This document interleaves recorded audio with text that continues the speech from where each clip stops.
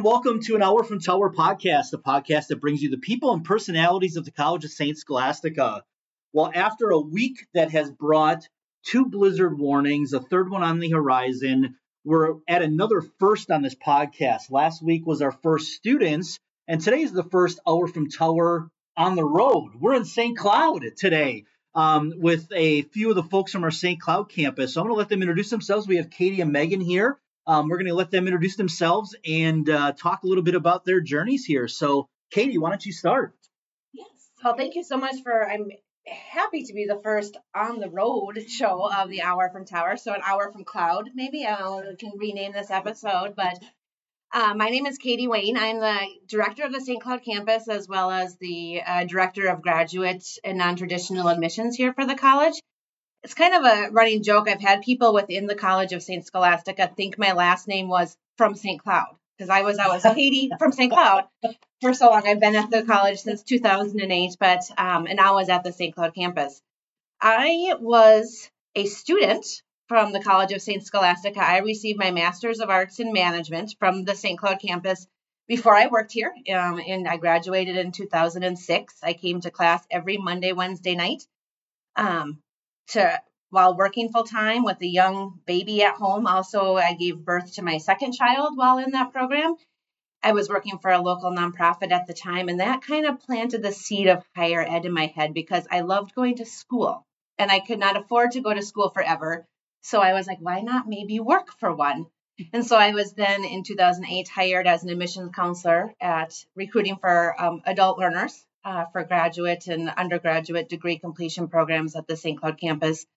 And my job in the campus has really just evolved since then. We've had 2 expansions, 2 locations in that time frame. And my passion when it comes to education is helping adults. I have teenagers. I love everything they do on main campus. I have a college freshman, but helping people reach their professional and academic goals. And that does look different if you're a parent or working full time or balancing, taking care of parents and all of that comes with while changing your career or advancing your career. And I just am blessed that Scholastica has allowed me to do that while still living and raising a family in St. Cloud.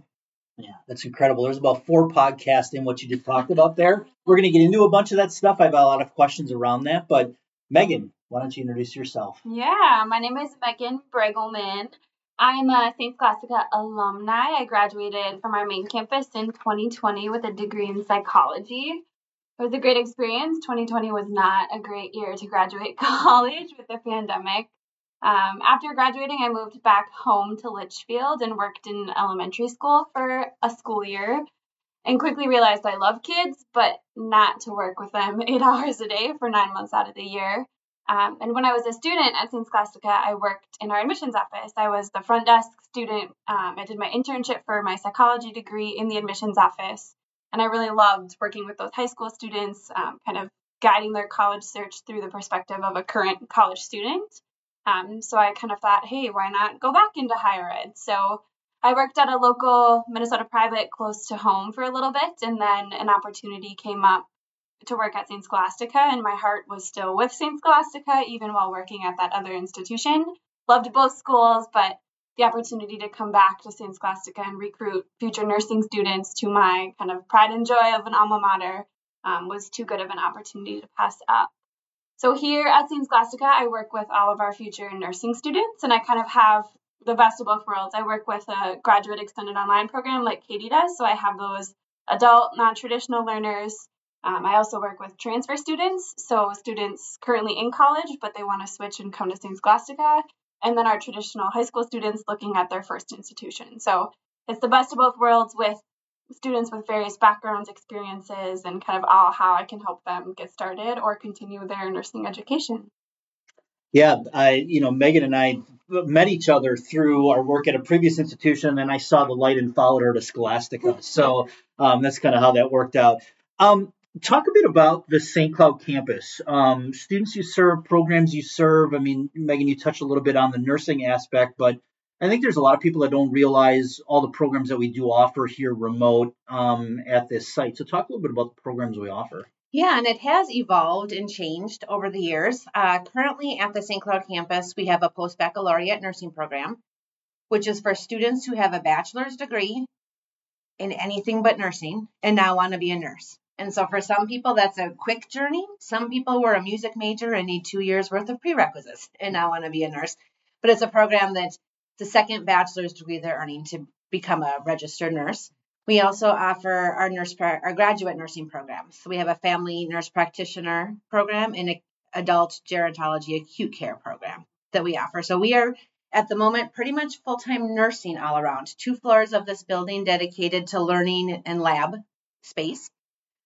We do those support students who are enrolled in our online programs. We have students who may drop off a transcript here or there, or we're still their campus, even though they may be enrolled in an online program.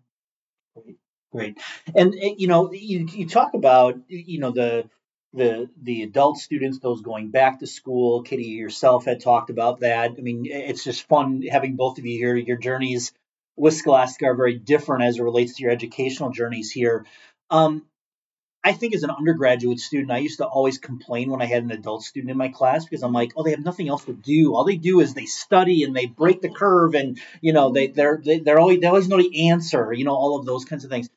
But the students you work with talk about their unique challenges, especially that adult population going back to school. Whether it was you living it, Katie, or both of you, what you see with recruiting. What are some of those obstacles?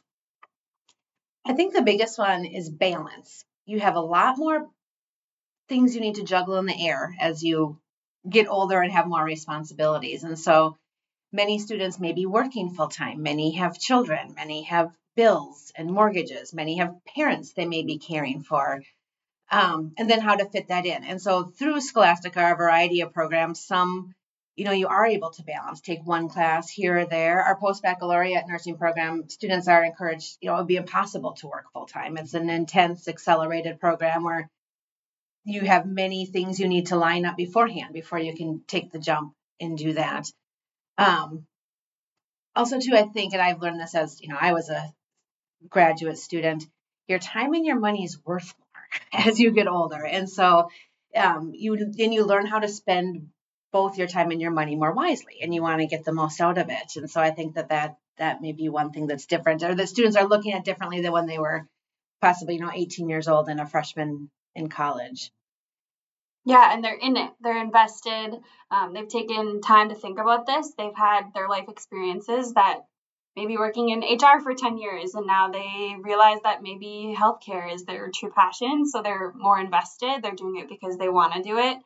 Like Katie mentioned, there's all those additional barriers. So overcoming those to start a program, finance a program, they're invested, they're excited, they're asking questions, what they need to do. They're just invested in their education, and it's really fun and a rewarding process for us to kind of see them through that entire process, from just gathering information about the program, taking 2 years to finish those prerequisites, and then finally walk across the stage. It's really fun just to kind of see them, kind of cheer them on throughout the whole process and help them get to where they want to be and start that future career. Meghan, is it hard for you, especially when you're recruiting? You might get on a Zoom call with a 35-year-old post-bac nursing student, and then switch gears and you're with a 17-year-old high school junior who's just starting the search. Is that challenging? Do you find that challenging, or is that kind of like it's fun because it adds a little spice? It's fun. Yes, it definitely adds a little bit of spice. I think because I was in college not that long ago, it's easier to relate to that 17-year-old. I know the thoughts in their head. I know what questions they might ask. But it's fun hearing the stories of the post-bac students. They're invested, like I said. They have a lot more deeper questions about how they're going to finance it. There's less parent involvement, which, depending on the parents, could be a good or a bad thing. So it's definitely a lot of spice, even from a traditional student to a transfer student, just kind of taking that hat off and putting the other hat on. Sometimes it's a lot of investigating that I need to do before connecting with a student. But it's a fun variety and lots of good experiences for future careers for myself, too. I imagine that, Katie, when you think back to when you were taking your classes to now, right? I mean, it wasn't just yesterday you were in, don't make that sound like you're ancient either. But a lot of the challenges, right, I would imagine still remain the same, right? When you're balancing a family, when you're balancing work, pressure, that balance piece you talked about. And imagine that is still there. But post-pandemic and also competition, I think, has changed a lot. Talk a little bit about maybe the changes from when you were in school compared to how now you see your students that you work with balance. How has that balance changed? Yeah, I think when I back in the day, you do make me sound old. When I was at school, I came every Monday, Wednesday night from 5:30 to 9:30. So you'd work 8 to 5. You'd come 5:30 to 9:30 for class twice a week. Looking back, I don't know how I did that with a 2-year-old and one on the way and working full time. No one offers programs like that anymore. That's not even an option at Scholastica or any of our competition. It has changed. The amount of work it needs to complete a degree is the same. But the formats have changed and how you accomplish that. And I completed that in like a year and a half and wrote my capstone and was done. Scholastica has, with some of our programs, we are more flexible. You can speed some up, you can slow some down depending on your, what's going on in your life. At the end of the day, though, there is only 24 hours in the day. And how you choose to break up those 24 hours is going to determine, what your time looks like while you're enrolled in school. You still have to sleep. You still have to work. You have to carve out that time for study. Then what goes? Maybe you watch TV less and your house is messier, or you need to find some tag team for the carpool. And that's what I think adult students are navigating, regardless of the program, is how can this fit in to my 24-hour day? Sometimes the answer is it can't right now. You need the stars they're never going to completely align, but, as admissions counselors, we help students navigate getting the stars to almost completely align so they can be successful. Am I at a place right now where my life, my family, and my work, this is going to work? Yep, let's go there now, because who knows, it may not be this way next year or 5 years from now. And so, how do you navigate those 24 hours in a day to fit everything in? How do you also navigate the flexibility within healthcare? Because, again, this facility, which we'll talk a little bit more about in a second, is really amazing, because you would think it's just kind of a place where there's some classrooms and we teach, or, and that's it. But we have basically a fully functioning hospital floor in this facility, which is insane. How does that work? How does that balance work for those students? How can we be flexible, but yet still have them have the experience here that they need to? What does that look like? I think it's an ongoing process. Like our post-bac faculty and grad faculty are always talking about, okay, what are students requesting? What's not working? How can we make this more accommodating for our students that are so busy? They're juggling a lot of responsibility. So it's always adapting. Right now, the post-bac lab is kind of in a revision process, thinking, how can we make this work? We have more start dates. We have more students interested. Every other week on campus isn't always possible. So how can we kind of adapt our program, still be successful, still have high NCLEX pass rates and student success, but also be accommodating and attractive to prospective students? So I think it's constantly being revised, constantly being talked about, thought about. Katie and I brainstorm all the time. How can we pitch ideas or make this more plausible for our prospective students? In some ways, too, I think our nursing programs here are unique, too, is that we've always been hybrid. Mm-hmm. When COVID hit, we didn't have to pivot. Students were already learning online. And choosing, some things you can be flexible on, some things you can't. Our lab intensives, they're required. Got to be here. Clinical requirements, got to do them. That's what's you need to complete the program and to help you be a successful nurse or, in the healthcare field. But that we were kind of born with being fluid, that maybe instead of sitting in a lecture for 4 hours, you can learn that online. And we kind of got there first in the marketplace with our post-baccalaureate program. And now we see competition kind of catching up, but we had that established, and that is attractive. And then to knowing that you're not the right program for all people. If someone wants to become a nurse over 4 years, our 1-year program's not for you. But there's great institutions in Minnesota where maybe you can find that, but also deciding that you can't be all things for all people. What do we do well? What is needed in the community? And how do we deliver it? Yeah, it's the art and science of it all. Talk a bit about, you mentioned clinicals. Where do those students do those clinicals? It's not just St. Cloud. That's one thing that I've learned, is that there is some geographic diversity here too, right, with clinicals? Yeah, so our students can do, St. Cloud Hospital is a big one, but we also have placement sites in all over the metro. So depending on where a student is coming to us from, there is some flexibility with where they can do those clinical rotations. There's a couple different types. So for faculty clinical students, will still have to travel, but for those preceptor, capstone and rural clinical placements, they could be closer to home. They have a little bit of a say. They can rank sites that are available. So if they have that interest and they want to be a ICU nurse or a pediatric nurse, they can rank and request that their capstone be in those areas to get that hands-on experience in school before they start their career.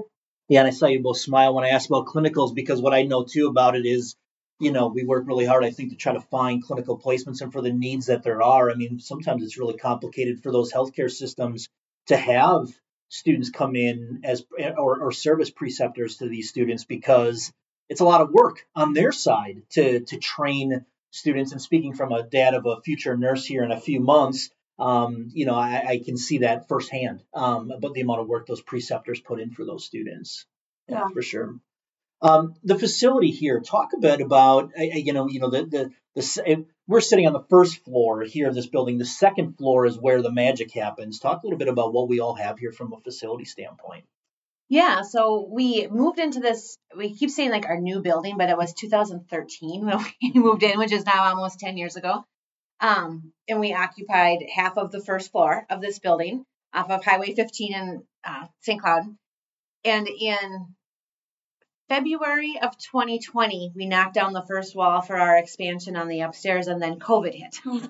But the benefit is that we had to make a lot of noise without disrupting as many people because the building wasn't as full. So on the first floor of our building, we have classrooms, office space, and we have our skills lab for nursing. And then the expansion that was done in 2020 into 2021 was our simulation lab. And that's what when Nate said it looks like a hospital upstairs, our second floor does. We have hospital type looking rooms, even a nursing station, clinic rooms, as well as employee lounge area, a larger classroom, and some breakout study rooms. And then in the center of it all is the crazy technology that keeps it all running. The control rooms where employees control mannequins and run the simulations that students run through. So now when we have students here, they're going back and forth between upstairs and downstairs. This semester was the first semester ever we were able to have our post-baccalaureate nursing and our family nurse practitioner students here on the same day because we had that much space available to spread them out. Yeah, that's great. And these mannequins are like freaky crazy, right? I mean, like they like throw up on you, they sweat, one can give birth. I mean, is that true? We call them our $1 million people because they're not really quite $1 million, but we don't want them to break. But yes, they are high fidelity, I think is the technical word, but that they can perform bodily functions. Lucina is our birthing mannequin. We do love it when Lucina gives birth a couple times a semester. She's not on the same 9-month schedule, but when Lucina has her baby, it's always kind of a big day around here. But that is, part of the technology that's helping prep these nurses for the field is these crazy real life simulations on mannequins. So when they are in the field, they are ready. Yeah, it's I've not witnessed it. I've only heard of it, so I might need to be here on a day on a birthing day. It's one of those birthing days because it's just fascinating to me how. I don't know how, because I wasn't a student back, in the 50s, 60s, 70s. I mean, when the sisters first opened up the institution, how did they train nurses to do nursing things without these $1 million people, around, right? I mean, it is really crazy, all the work that they do. Yeah. And how far technology's come. Yeah. We talk a lot on the main campus about, really impactful, people and faculty and things. When you think about, Katie, in your experience, right? And it was an extended site, right? It was here in St. Cloud. That was our old building that I went to school at. Yeah. So for both of you, and it's going to be different folks, but talk a bit about some of the people that were hugely impactful in helping you get your degree. It'll be interesting to hear the differences between an extended site and the main campus. But when you think back, who are some that come to mind? Yeah. So the people who were the most impactful for me in completing my degree, so this is my master's degree many years ago, were my fellow classmates. There were 12 of us who started the program and finished the program together. We still keep in touch. We get together less, but I mean, I told you Monday, Wednesday night, 5:30 to 9:30 that we were coming from work. Just great support. And the faculty we had, I've lost touch with many over the years, but we still keep in touch with that group of students when I graduated in 2006. We almost all are in different jobs, sometimes our second different jobs, like just to see where we've all gone professionally since completing that degree. Yeah. It's all taken us different paths, but different steps up and elevated in different organizations. Yeah, good. What about you, Megan? Yeah, I'd say my family. The amount of phone calls my mom got of stressed out, angry, sassy, crying phone calls throughout those. I graduated early, so 3 years. Definitely my family, and then my friends just being kind of my core people in my community. Classmates also, it was just this amount of study groups and test preparation, just knowing we had our core group of psychology majors and we would study and hang out. And then the faculty, really just, you see them at the grocery store, they call you by name, they ask how the class is going. It's a huge community at St. Scholastica. Anyone and everyone there cares about you, and everyone is rooting for you to kind of go throughout that whole process from inquiring to walking across the stage. So the whole community. Yeah, it's so true. I thought back to when, you were talking, my traditional experience versus my graduate experience and how different it was relating to, the faculty connections. There were still connections, but it was different than your traditional program. But the classmates, like that cohort model. So, and we run that core model here too, right? You have that kind of that group that you journey with throughout that whole process. Yeah, many of our programs run on that. And I think is one thing many students entering a grad program, you don't expect to learn as much from your classmates as you do. Mm-hmm. And that those relationships do continue long after the program's over. Yeah, they bring that shared experience because they're all in times either similar work or, I would imagine with some of the DMP programs and things, they're nurses already, so they come in and they can share that shared experience, real hands-on experience with each other. Talk, from a non-traditional standpoint too. Your family, Katie, when you were going through it, was relatively young. But how does the family experience this as well, right? Because I speak really firsthand. Saturday was our fall commencement exercise, and I made mention during the non-trad and graduate ceremony in particular, watching the family faces are almost as fun as the student faces. But how does a family journey with their student? Because it's really almost there's a family sacrifice here. Not that there's not in the traditional program, but it's a different type of a family. Absolutely. We've heard many times, it's even a family decision. Can mom or dad do this at this time? Our students say too that their third graders' homework time is their homework time, and they're sitting down around the kitchen table doing their homework together. One of my favorite nights of the year is actually tonight. We have our pinning ceremony for one of our cohorts of post-baccalaureate nursing students graduating. And it is, you see the kids watching their mom or dad walk across that stage, sitting next to their grandparents. So the students' parents, it's kind of a multi-generational thing. And it is just, it's very cool. And we've even heard students say, I didn't set out to do it, but I got to be an example for my kids. Or this is what happens when you set a goal and stick to it. And my kids got to see that. And, maybe hopefully they won't remember I missed that basketball game, but they'll remember my graduation at the end. And it is very cool. Yeah. And I think it's at time for, the kids, especially very motivating to them. They see their parent getting this degree and can become almost a motivation factor for them to get their own, right? What do you wish, and I'd be curious both of your perspective, maybe you feel the same way. I mean, you're dressed the same today, so I think it's kind of same brain here, but, it's kind of a mini family within the St. Scholastica family. You get that really sense, and working at another institution that had satellite sites, that, you're the team, right? You're the St. Cloud campus, the team.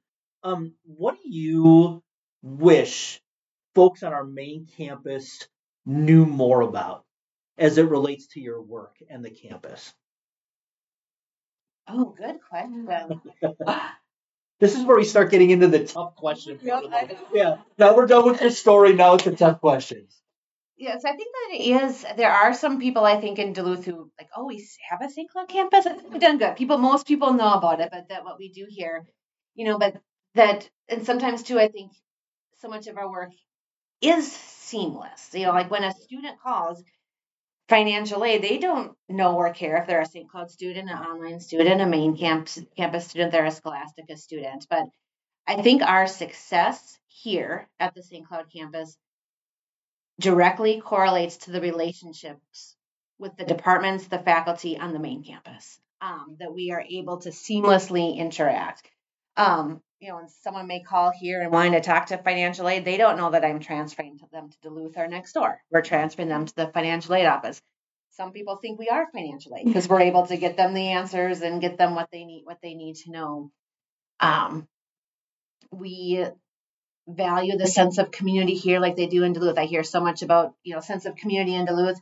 When you hear our students down the hall, they probably are right now having lunch. We have that community here with our students and our faculty because it's loud and they are laughing and they are potlucking and sharing lunch and bringing Christmas treats today. And so that we are,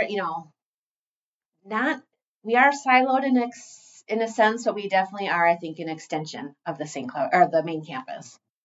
Yeah. Do you have anything to that, Megan?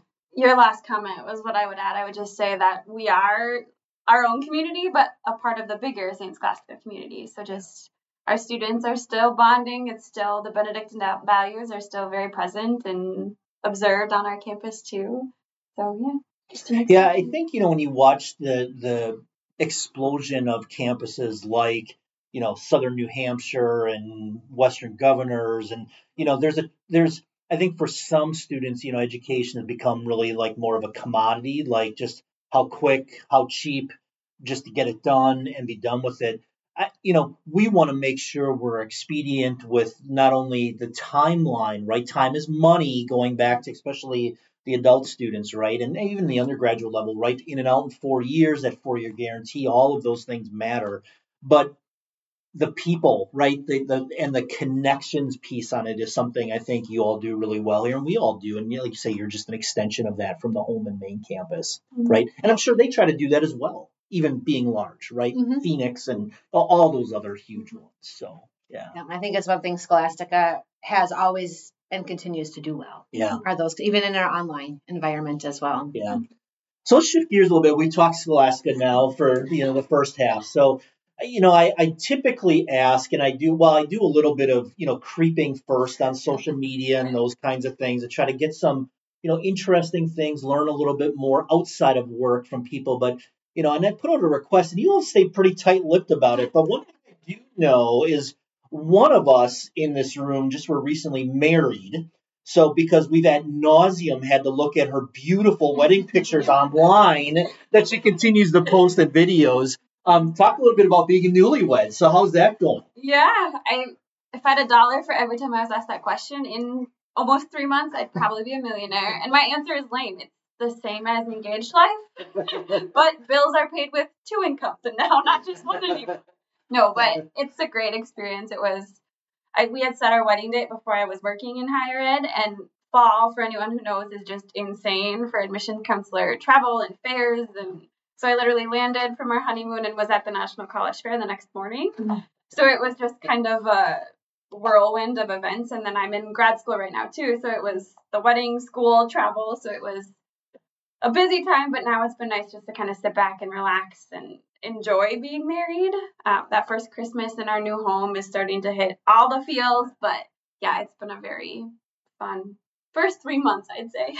Well, I think there's always surprises. I mean, and Katie, you can speak to this too, but for me, my wife was really strategic and smart. She waited until about a month after we were married to spring upon me and say, I don't do windows, I don't do floors. So that's yours. And she's never done a window or floor. She's assisted. I better correct that in case she listens in. But again, I'm initiating that. I don't know if there's any surprises from you, Katie, that you witnessed, but any surprises thus far? I mean, it's kind of the same, but no surprises. I would say he's more okay to say, like, nope, I'm going fishing, bye, instead of like, no, we can maybe make Christmas cookies. He's just doesn't care as much. And he's more confident to be sassy and just joking. But I'd say for the most part, we had lived together before we were married, so we kind of had that flow of cleaning and duties and all of that down. But it's been a good first 3 months. Yeah. I don't know how it is for you, Katie, but I think thinking back to those first married days, it's been a while for me, almost 27 or over 27 years.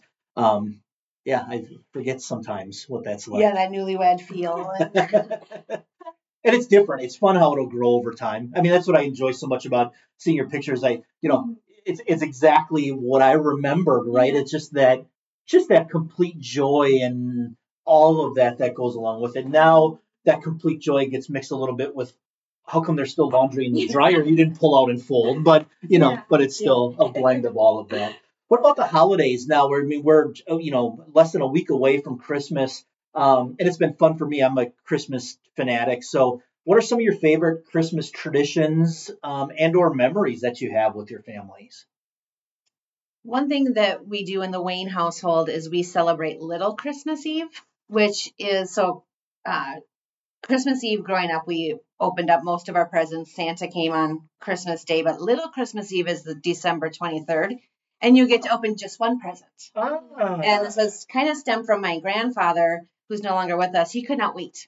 He was the instigator in all this, but that has something I've carried on with my kids. And took them a few years to figure it out that the present they always opened was Christmas jammies in our house. But we get our Christmas jammies on Little Christmas Eve. Nice. But even as my kids are older now, my son said, I've got to work on Little Christmas Eve, but I'll be home in time for Christmas jammies. So that's something that we do. So if you're just one present, you have my permission on Little Christmas Eve to open up just one present. I love that Little Christmas Eve. That's great. Well, for you, Megan. Yeah, this goes into that previous question, but being a newlywed, it's kind of fun just to start those Christmas traditions.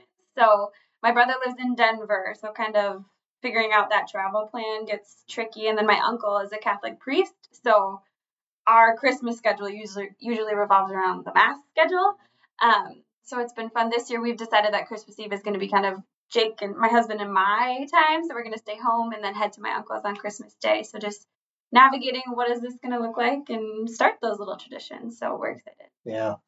It's always, if people ask advice, I'm usually pretty good at giving advice, but I try to now wait for people to ask it. But if they ask about newlyweds, what advice would you give? It's start traditions because, again, whether it's Little Christmas Eve or, for us, it's very much, Christmas Eve certain food or, whatever else. The kids will scream if we don't do those traditions. And, two of them are in their 20s now and they still want to have those things they had when they were kids. So what about foods? Things, again, foodie as well. Things, favorite foods around this time of year, maybe things you only make this time of year. Yeah, my family is an avid oyster stew family on Christmas Eve, and I despise oyster stew.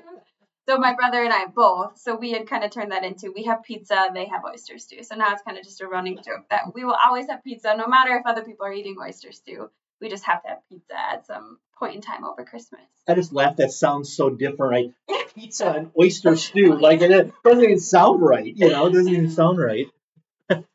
Yeah, we always do appetizers on Christmas Eve. And I grew up, though, with the Swedish meatballs, lefse, all of that. But the grandkids, so my kids have convinced Grandma for Christmas Day prime rib. And that's kind of a good new tradition going forward. Yeah, no kidding.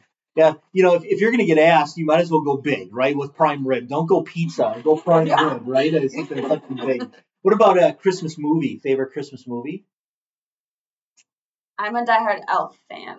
Forever, all year round, we can watch Elf at my house. Yeah, I like them all, and I'm just a sucker for the new ones that come out on Netflix this time of year with fall in love at the ski chalet when you're on break from your high-power city job. I'll just throw those on in the background. But, yeah, Home Alone, A Christmas Story. There's so many good ones. So you would be an avid Hallmark Christmas movie watcher? I had the Hallmark channel, so I kind of missed that. But on Netflix and some of the other streaming, it's the ones that come out yearly. I can throw it on. And then, no need to ever watch them again, most of them. But they're in the moment. They're good. It's there's so many good traditional ones, too. The ones you mentioned, White Christmas, National Lampoon's Christmas Vacation. That's like a 10-time watch over the holiday. That it's hard for new ones to break in. But the one on Netflix, when you mentioned Netflix, that broke in a few years ago was Klaus. The one about the post. I don't know if you've seen it, but a letter carrier, and it's hard to break in. But now that's one we watch every year too. So we had this debate too: Die Hard, Christmas movie or not Christmas movie? Not Christmas. Yes, Christmas. Yeah, see, I'm on the not side, so it's so interesting. Yeah, I'm on the not side either, but Katie, a lot of people have said absolutely it is. So yeah, interesting. We just watched Spirited, my son and I did, and that's a new Ryan Reynolds musical. Don't need to really say much more. It's worth checking out, but that alone was a good one that kind of got us in the spirit. Very interesting. Well, fun. Well, I've been peppering you for questions, as I always do in the podcast. I allow time for you to pepper questions of me. So have at me. What questions do you have? I would say I get stressed out just working in enrollment, and you have enrollment and student affairs. So how do you balance all of that and kind of stay sane? Yeah, you get asked that question quite a bit. I think the biggest thing are having good people around you, right? And I'm looking at two of them right now that we have on our team. I think the only way with a job like that, with enrollment and student affairs in this environment, is to have a team structure that supports the work that needs to get done, right? And I think from a leadership standpoint, and I struggle with this still, and maybe, you, Katie, from your leadership standpoint, Megan, you will get there. I know you will. You're going to be fantastic in this profession moving forward. Is, how do you balance helping people do the work that you used to do more regularly, or, how do you balance helping them or doing the work? Because your initial feeling is like, I'm going to try to do it all, and you can't, right? So, I think it's having the right people, not getting too high or too low, which I have a hard time doing too. I'm a really kind of passionate and emotional person, so trying to stay even keel, because everybody drafts off of you and what you do. So people staying even keel. And when all of that fails, bourbon is nice. So no, I think it's just really those two aspects of it. I try to find too. People are like, oh, do you read? And so I'm like, I hate to read. That's one thing I don't like to do. I read when I have to, but for me, it's mindless entertainment. I'm a reality TV junkie. So like, for me, watching a reality TV show is just a way to like kind of shed all of that, or going to one of my kids' games, which now with the youngest graduating, I don't know what we're going to do. I'm going to have those games to go to anymore, which will be really weird. So yeah, I think it's that. Yeah. What else? I know we've talked music, reality TV, sports, magic wand, and you are given Super Bowl tickets or front row stage tickets to band X. Do you pick the sports or do you pick the music for that kind of once in a lifetime experience? It's such a good question. And I'm going to ask you guys that same question because I'll be curious too. It depends on the band, right? I mean, I think if it was like the Beatles, like if I could go watch front row with the Beatles or some legendary band like that, I'd probably go see the Beatles. But being such a sports fanatic, I have a bucket list of sports events that I'd like to get to, and the Super Bowl is one of them. But when you look at a price of, $3,000, it's like, how do you justify it other than the experience, right? Because you're not going to see it as good as you would on TV, right? High def, all of those kinds of things. But boy, it'd be fun to go and experience it. That's for sure. So I didn't really answer the question, but I guess my answer would be, not specifically knowing the band, I probably would go Super Bowl. But you put a couple of specific bands in front, and I think it would be the legendary ones that probably aren't around anymore. I might have a hard time going against that. What for you? That's, I mean, it doesn't have to be football. It could be any sporting event. Would you? And I guess if you're not a sports person, it's pretty easy. But yeah, I think I would pick Super Bowl too. I love concerts. I've been to many. I would pick Super Bowl, and I would find my way on the floor for the halftime show, and then I could. Yeah, that would be fun.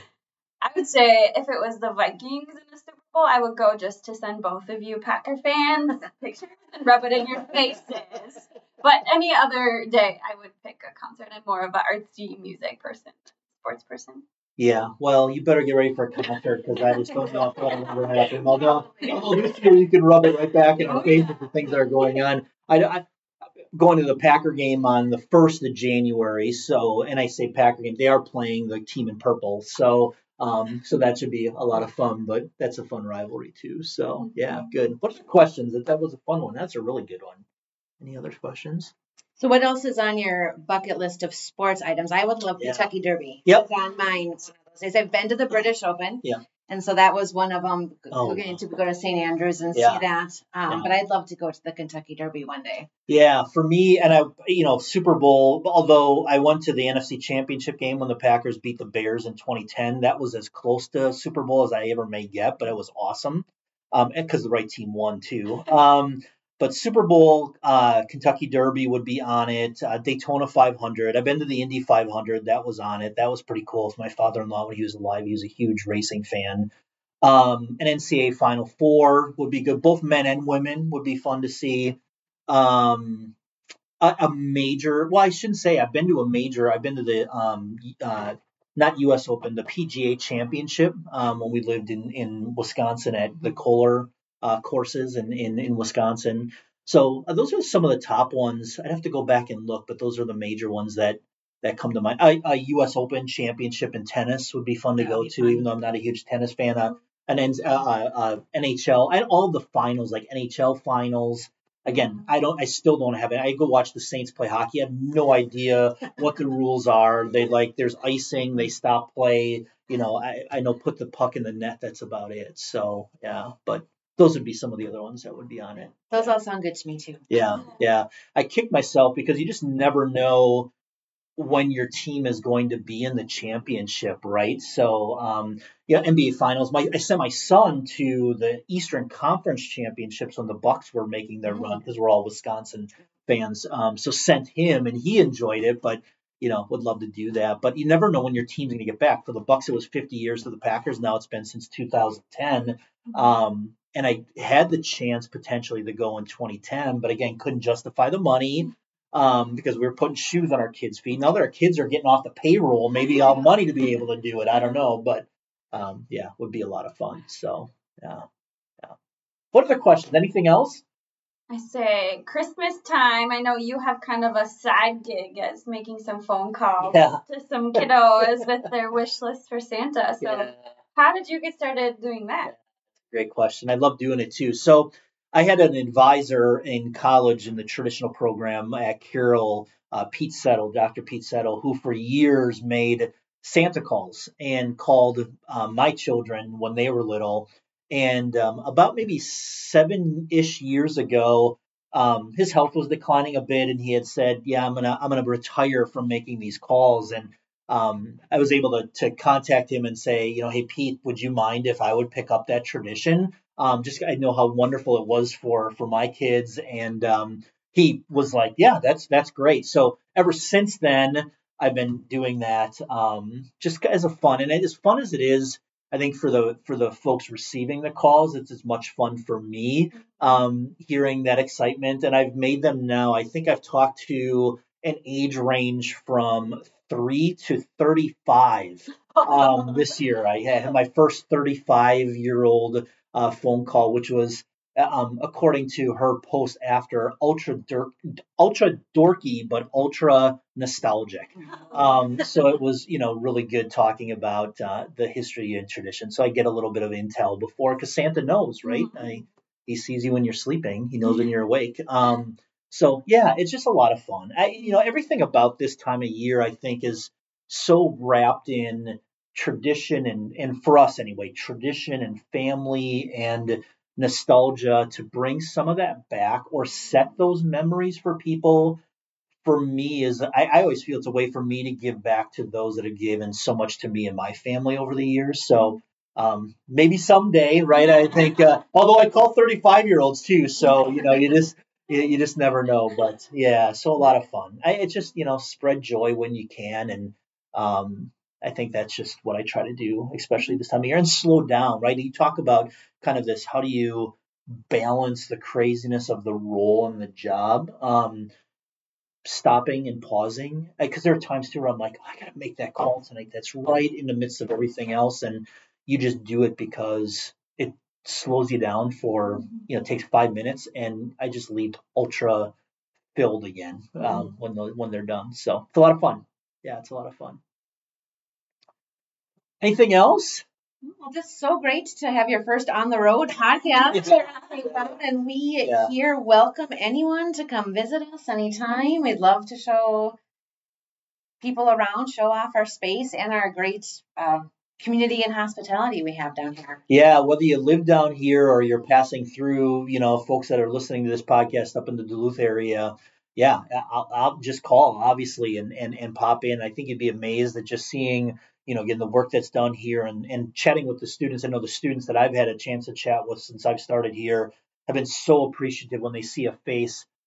It's going to sound really bad, other than yours, right? But they know they have advocates in you, but knowing that, you talk about that intentional connection back to the main campus, it's important for them to feel that as well.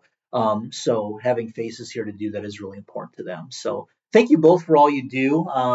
Again, I meant that when I said I'm looking at two of the best on the team with enrollment management and student affairs at St. Scholastica. Your work is not lost in the shuffle with everything that's going on. And I sure do appreciate the heck out of you as many others do on campus. So yeah, thanks for doing what you do. And thanks for being the first hour from Tower on the road. That's awesome. So we'll have to do more of these along the way. So with the holiday season coming up, we'll have a little bit of a break here. We'll be back probably the Thursday after the first, and our schedule's been all thrown off by all the snow. Why does it snow so freaking much around here? It's got to stop this year. So with the schedule being off, this podcast will be is off schedule, but the next one coming after the holiday, and we'll catch up with another person and personality on our campus. So thanks to you both, and have a great holiday season. Yeah, thanks.